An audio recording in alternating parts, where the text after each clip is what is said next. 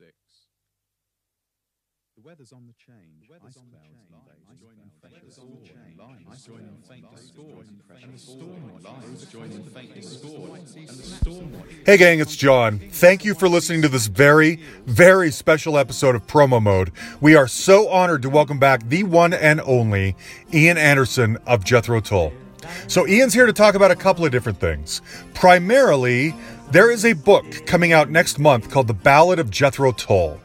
And it basically tells the whole story of the formation and the career and the legacy of that band. And I had a lot of questions for him about this. Is this the kind of book that I'm going to read in bed at night? Or is this a beautiful piece of art that belongs on my coffee table? And he explains it in here. It's a little bit of both. It's full of hundreds of rare and beautiful photographs.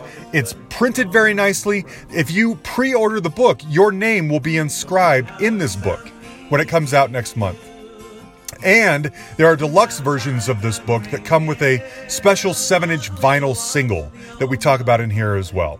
It includes not only those photographs, but a lot of contributions and quotes from original and former members of Jethro Tull as well. So anyway, if you are a Jethro Tull fan, I would think you would want to get your hands on this thing. And there is a link to all of the information in the description of this show. You're listening to it probably on your phone or something.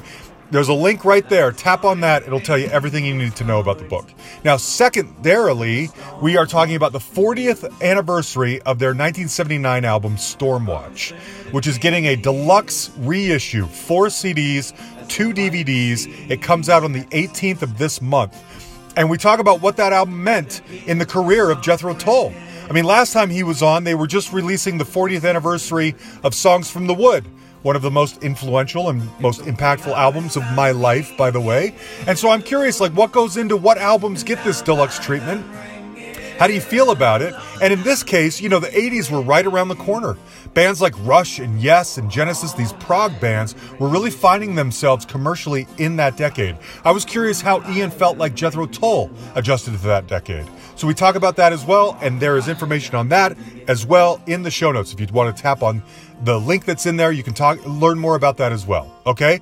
Anyway, here is Ian. There is no one like Ian. Okay, so let me... we have a couple things we need to talk about, but first of all, let's talk about the Ballad of Jethro Tull. Okay. The thing that I'm interested in the most is this book looks gorgeous, and I'm wondering, is this something I can read before bed and put on my nightstand, or does it belong on my coffee table? It depends how soon you want to go to sleep. If you need to go to sleep fairly quickly, then read the book. If you want to stay awake all night, then it probably won't last that long. It's a lot of photography stuff, a lot of imagery, and it's I've read it several times in the process of being an editor, and of course having made my own contributions and so on. So I'm really familiar with it. But the last time I read it, I thought it actually. It doesn't take that long for me to read it because I'm kind of speed reading through. I've kind of thought about all the sentences, paragraphs, construction, and the anecdotes and so on, whether they're mine or other band members, past and present. So it doesn't take me very long to read. I think if I was the publisher, and I'm not, or the writer, and I am not, then I think I probably would have gone a little bit more on storytelling and a little less on the photographs, but that's just me. A lot of people like pictures, and I can see why. And I would have made it a little bit more detailed on the not necessarily quotes from the band, but descriptive stuff about times and places and putting things into context as well. I think it's very important to remember that when you're talking about an era, you're talking about the musical context, the political context, and of course the geographical context too, because Jethro Tull in the 70s and 80s stretched out across planet Earth with a few exceptions that we didn't get to until the 90s. But it was a period of momentous cultural change, a period of opening up of media, opening up of new territories that in perhaps the beginning of our career were not possible to go and play, but towards the end of the 80s, Eastern Europe, South America, and then of course eventually even Russia became open for business. So there are quite a few continents along the way that suddenly we were able to go to, and that to me is a big part of the story. You know, it's part of where Jethro Tull fits into the cultural development and changes globally, not just in terms of one country. It's very easy, especially for an American audience, to be rather centrist in view and to think, oh, it's Jethro Tull, you know, play in North America. No, they play in Boston, they play in Dallas. But, Right. you know, the world is a big place. Yeah. And I think And you've seen all of it. even your president is beginning to find that out. Oh, goodness. Oh, man. And yes, I don't think he knows. I don't know what he knows. I don't think he knows much of anything. Anyway. Okay, well, so it's written by Mark Blake. I don't know that much about Mark. Did he set out to? It sounds like this book is going to be more of like a visual history, something very attractive to look at. Maybe not the in-depth story of, you know, then this album came out and then this person left or whatever. Well, it's in depth, but Oh, it is. Oh, good. it is in depth. It's done with a lot of input from previous band members who, Got it. you know, Great. we allowed them to have all of the. I mean, I didn't edit anything that any of them said. Okay. I think I might have slightly taken a paragraph or two just on length basis because I felt that, you know, some people contribute a lot. It's their natural inclination is to talk a lot, and other people are a little more reticent. And I didn't want it to be, you know, making it sound like the contributors other than me were, you know, sometimes it might look as if they were shortchanged if they didn't appear to have some degree of word count equality. Right. But generally speaking, no, I didn't have to edit anything. There were no bad feelings manifest or you know, abuse or name calling. I mean, I knew they'd all be nice to me, but sometimes, you know, I know from history that there were one or two didn't get on necessarily with each other, but we have to expect that in a large group of people. Right. Sure. That there will be some who are less harmonious in the band context than others. Yeah, anyway, always no, happens. it's good, but it's as I say, you know, I think I probably would have done with a couple of pages more text and a couple of pages less photographs, but that's just Okay. me. Okay. But anyway, So how did- Mark Blake, you asked me about Mark Blake, is Yeah. a fairly well-known features writer for the British music media, going back quite a long way. He writes for magazines and has recently written a book. His previous book was about Peter Grant, the manager of Led Zeppelin, Right. about his life and times, and prior to that, he had a book about the early days of the Who. Perfect. So those are the last couple of things that he wrote. Right. And Okay. he was taken on by the publisher, whose idea the book was to be the writer for this. And I met with Mark well over, I don't know, year, 18 months ago. We met and chatted, and I thought he seemed to be a guy who was, you know, capable of having the objectivity. You know, he wasn't coming at it from being a besotted fan of Jethro Tull. Right. He kind of knew who we were, and, you know, probably was aware of some of the stuff along the way. But I think when you don't know too much already, then it's much easier to get excited and interested in a topic. Whereas if you think you know it all already, then maybe it would be a little boring, you know, for some True. nerd fan who just already Right. came to the party with a Right. detailed knowledge. It's not Yeah. necessarily the best thing. Just how like did you two- I, as a Oh, go ahead. songwriter, frequently have written my best songs using instruments that I can't play. You know, that's the way sometimes you get somewhere you haven't been before because Yeah. you're not equipped, perhaps technically, or knowledge base does not allow you to be too clever. You have to just kind of get into it and find new directions. And that's I think as a writer, maybe it's quite good to write about things sometimes you don't really know that much about because you have to learn, and that's exciting, and you want to share it with people. Great. Okay. Yeah. So how did you and Mark work together? Did he come to you and say, you know, can you provide?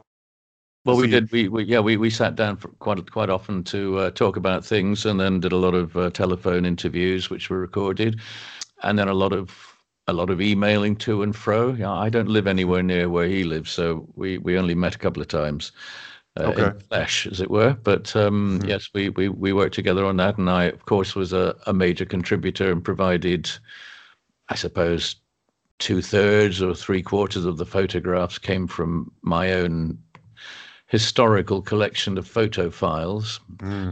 Nice. Some of which I actually got from Glenn Cornick before he died. He sent me Really? a number of photos that he had that I didn't have, so I Oh, scanned those. wow. Yeah. Nice. Okay. Okay. Well, so the book comes out in November. I think you guys are doing pre-orders now. People can go to jethrotullbook.com. From what I understand, if you pre-order, there are a certain number of copies of this book that come with a 7-inch single. Can you tell us what's on this single? Well, it was just to try and give value added, benefit to those who Sure. wanted the deluxe edition. And so, yes, I mean, they're both things people haven't heard before. They're both unusual in as much as they're spoken word. Mm. One is a piece, spoken word piece I do in my fundraising shows in cathedrals and churches in northwestern Europe, and that's a piece written by Sir Walter Scott, an excerpt of his epic poem Marmion. And the other piece I wrote specially for the project, and it's simply called The Ballad of Jethro Tull, and it is a piece that just in a similar kind of a fashion to the Walter Scott piece. It is just going through the how the band got together and how it developed through the years. But of course, you can only fit so much into a relatively small space, and so it's a piece that is, and the musical backdrop to it is just little excerpts from various Jethro Tull songs that kind of go through the storyline along with the spoken word pieces. So they are, Right. they are of some interest, I suppose, to some people. I have fun Sure. doing them. Didn't take too long, and a couple of, probably only one or two takes, I think. Great. So. Oh, good. Okay. You're such a good orator. I would imagine you've got that down. And people you've got that great buttery English posh voice that people love to hear. So I'm sure this is going to be killer. And one other thing I want to mention about are people's names can be imprinted in the book. Is that for pre-orders only? I would imagine. I think it is, yes. I know I signed about 600 or 700 copies already, and I think I have another couple of hundred to sign in a couple of weeks' time. So yes, there's quite I think there was a limited edition planned of 1,000 copies, Right. and so I don't know how many of those actually have my signature on. I should think it must be about 700 so far, but I have a sore hand, not just from signing, but from an injury I had on stage many years ago, and I have a bit of a problem signing. If I sign more than about 100 autographs at a time, it gets pretty sore. So I try not to overdo it. Yeah. Does it impact your flute playing? It does when it's having a bad time, and it only takes someone to shake hands with me and squeeze, and it really causes me agony, and then that takes a couple of days to get better. So it depends on what I'm doing, really. If most of the time the answer is no, but I am aware of it when I'm playing the flute, and sometimes it gets my right hand does get a little bit achy, and I try to keep it flexed and warm, and not aggravate it by shaking hands if I can possibly avoid it. But sometimes you have to do that. Yeah. Fist bumps from Ian Anderson. Okay. So the second thing I wanted to ask you about was the Stormwatch 40th anniversary deluxe edition that's going to be coming out here, I think, on the 18th of October. And I was curious, how do you look back on the Stormwatch album? Some albums in your catalog are getting these giant, beautiful deluxe reissues. Some are not. Who decides and why? Well, in the earliest days of it really goes back to the point where, of course, with the different media, because originally, of course, our music was released on vinyl, and then the cassette came along, and then we had to basically throughout the 70s we were preparing, or I was preparing, cutting masters in the studio and making the version for cutting vinyl, which you had to be careful of because of intergroove distortion and overall levels and so on. So there were certain parameters, but you could have a reasonably full bandwidth of audio quality from, say, 50 hertz up to about maybe 12K. But then the cassette came along, you see, with a very limited bandwidth of maybe 100 hertz up to about 6 or 7K. And that was meant that you prepared special masters to manufacture the cassettes from. which had a limited bandwidth, but you would give them a little bit more punch at, say, 6K, which was the upper limit of what you could really hear on a cassette tape. And you might push it up a little bit, since you didn't have the low frequencies, 40, 50 hertz. You probably punched it up at about 120 to make the cassette sound, a little bit warmer and bassier. So you did special tapes, special master tapes for cassette and different ones for cutting vinyl. But what happened with the CD revolutions that occurred in the 80s was that quite often people just got mixed up. And I know there were cases where they used the cassette masters to manufacture some of the early Jethro Tull CDs, which of course was a really not full quality. Plus, CDs were not necessarily that great. They got better as manufacturing got better and as mastering techniques improved. But there was a need to remaster those CDs after a very few years, and so remasters started coming out, and then maybe we were on probably our second or third edition of remastering in the days of EMI Records when they sold to Warner Brothers. But before they did, one of the long-standing members of the EMI team, whose job was to look after special projects and re-releases, suggested doing an actual remix from the original master tapes of the Aqualung album. And I came up after a bit of research with the name Stephen Wilson. And he did the Aqualung album, which was, I approved of, and then went on to do a whole bunch more records over the years. But in the meantime, Warner Brothers bought, about half of EMI's assets, and I think Universal got the rest. But all of our stuff went to Warner Brothers, and with our stuff went this particular person from the EMI team, who then became a project manager for Warner's, doing that part of the EMI catalog in terms of re-releasing, remastering, remixing, etc., etc. So usually the impetus comes from them, but sometimes it's a bit of a no-brainer. It's like this year the Stormwatch album. It's the 40th anniversary of Stormwatch, so it makes logical sense that that's when you do it, rather than this is the 39th anniversary of an album. Anyway, so we've been doing that, and a lot of initial investigation and research goes into the surviving tapes, which are the multi-track tapes being now with Warner Brothers. And sometimes, against all my expectations, they actually manage to come up with some unreleased tracks, and sometimes maybe a different take that was relatively complete. That doesn't happen very often, because most often there is only one take, because I'd never like to keep backups. We only ever, we would probably only, do one version of a song, and that was it. But there were occasions when I maybe more or less completed a song and then said, let's do it again, but maybe just slightly change the arrangement, or some element of performance. So they find all this stuff, and then it gets digitized from the original very old master tapes, and the digital masters then go to Stephen Wilson, who analyzes the original mix, where everything lies in the stereo spectrum and the relative balances of different instruments, and then starts with that as a template to work from. He will then lay things out very much the way I laid them out when I did the original mixes, and that is the starting point. Then he tries to clean things up to get it much cleaner and clearer, and take away the clicks and the hums and the various little incremental noises that are easy to do in the digital domain, but weren't very easy with analog tape, or were impossible with analog tape.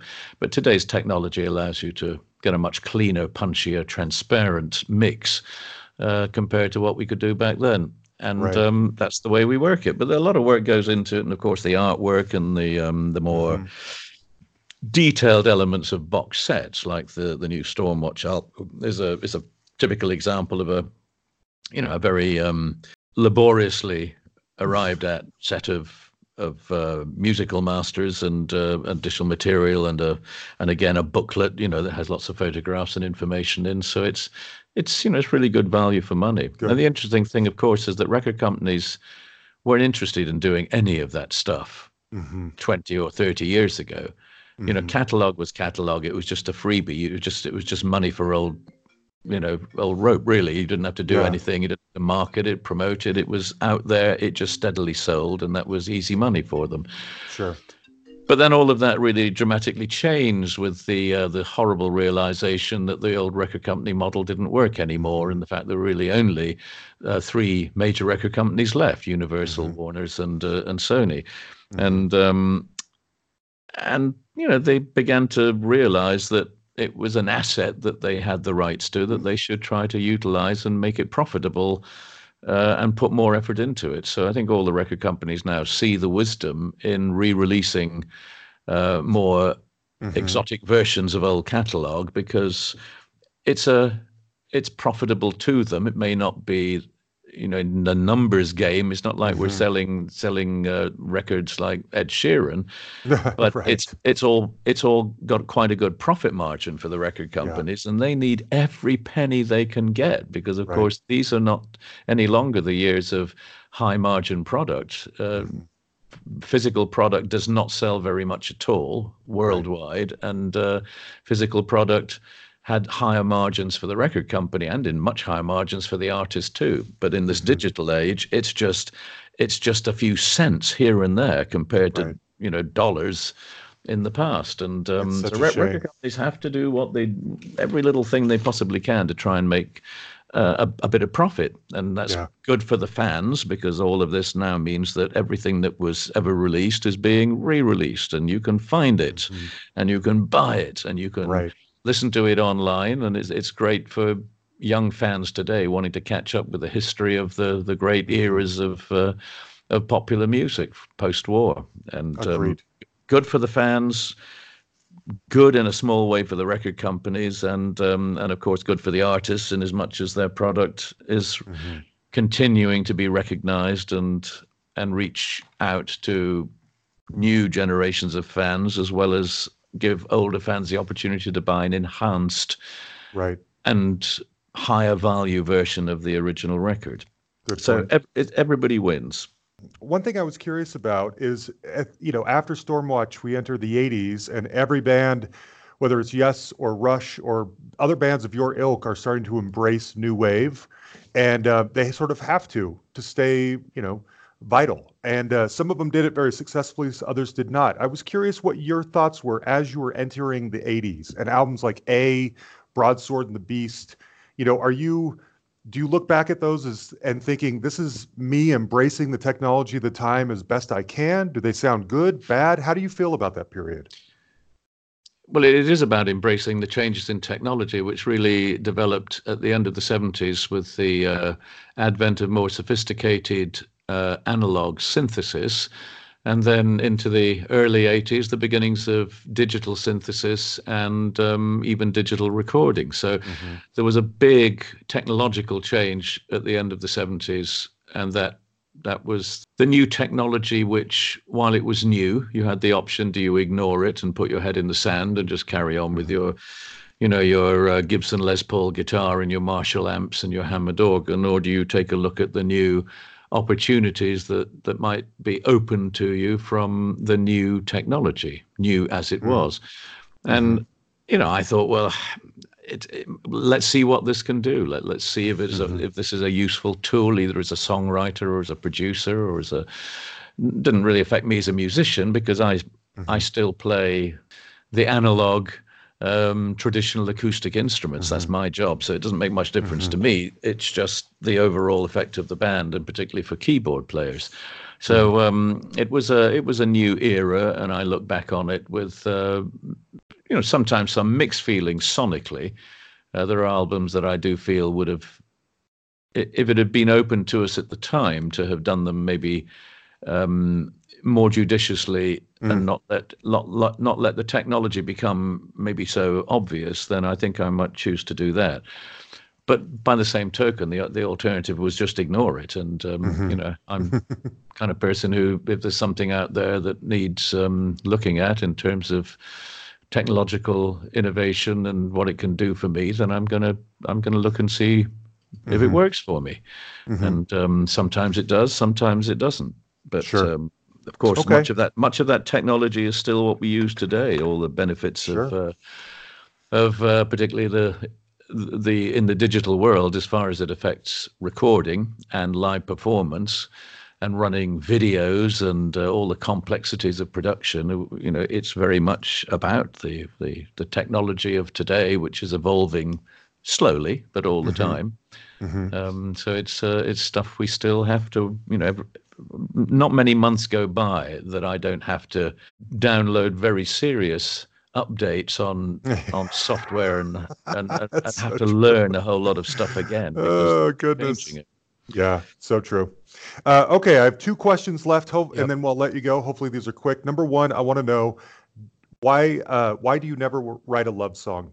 Every other rock group in the world writes love songs, and you don't. And I'm curious if you think that you have and that we don't recognize them as love songs, or it just doesn't interest you. You'd rather Well, write about other there, things. there, there there are a few in there, but it's not something that I feel driven to do very often because so many other people have done it, you know, with much more originality than I could Hmm. muster. You know, if you hear songs the first time around and you think, wow, that really is a very beautiful encapsulation of emotion and gives a little, you know, something a little special about it, you realize that avenue is probably closed to you. You can't do Hmm. better than that.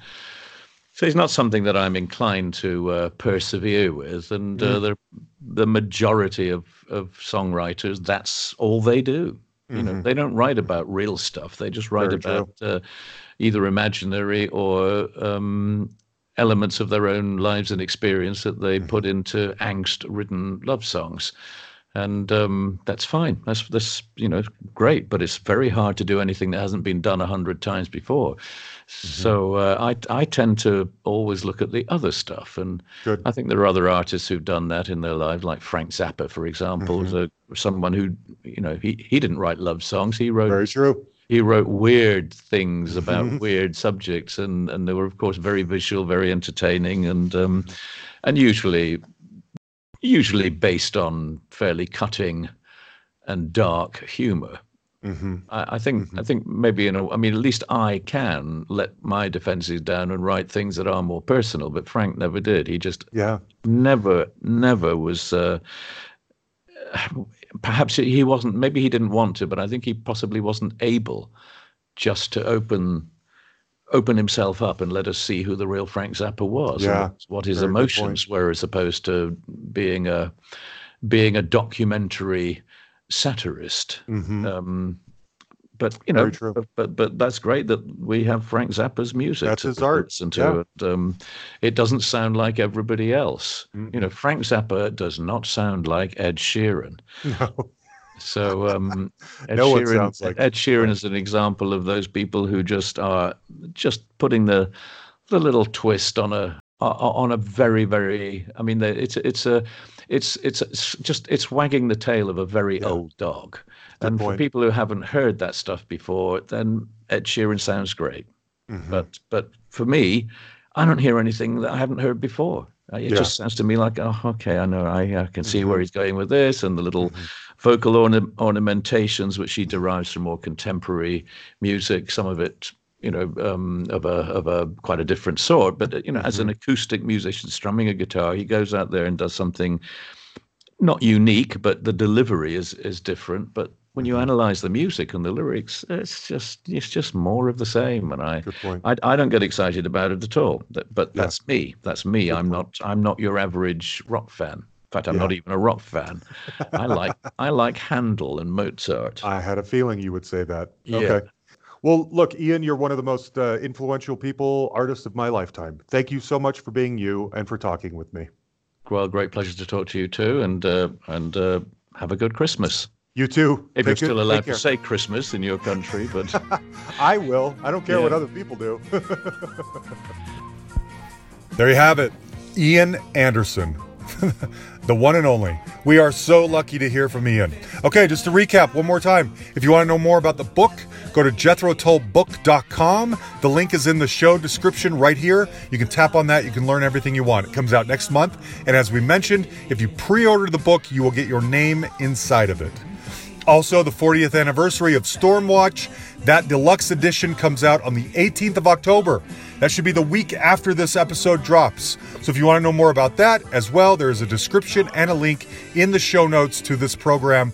Tap on that, check it out. I have said this before. I don't know why, but Jethro Tull are one of the most influential bands of my life. When I heard Songs from the Wood at about 12 years old in my cousin Rick's bedroom, I was listening to something I didn't know was possible. And what it did to me is that it turned me on to what music specifically from Great Britain would sound like and how good it could be. And that, for whatever reason, translated into a like of, Echo and the Bunnymen and New Order and the Smiths and Psychedelic Furs and all those guys, Depeche Mode. It went a different direction than prog rock. I like prog rock. I don't love it. I love a lot of what Jethro Tull does, obviously, and Yes, and all those other bands. But it captured my imagination of what music from the British Isles would sound like and how good it sounded. And I've never lost it. It's a craving that I can't get past. And it's all thanks to Ian Anderson and Jethro Tull. It's changed my entire life. It formed who I am and what I like in music. It happened. I can't describe it. I can't explain it, but that's what happened. All right. So anyway, a big thanks to Ian Anderson for talking with me. And again, those links are right here. I want to close it out with one more song from Stormwatch. This is North Sea Oil. This is the first track off of that album. No love songs for Ian Anderson. All right. He states that emphatically in here. No love songs. All right. Thanks, everybody. We will be back next week.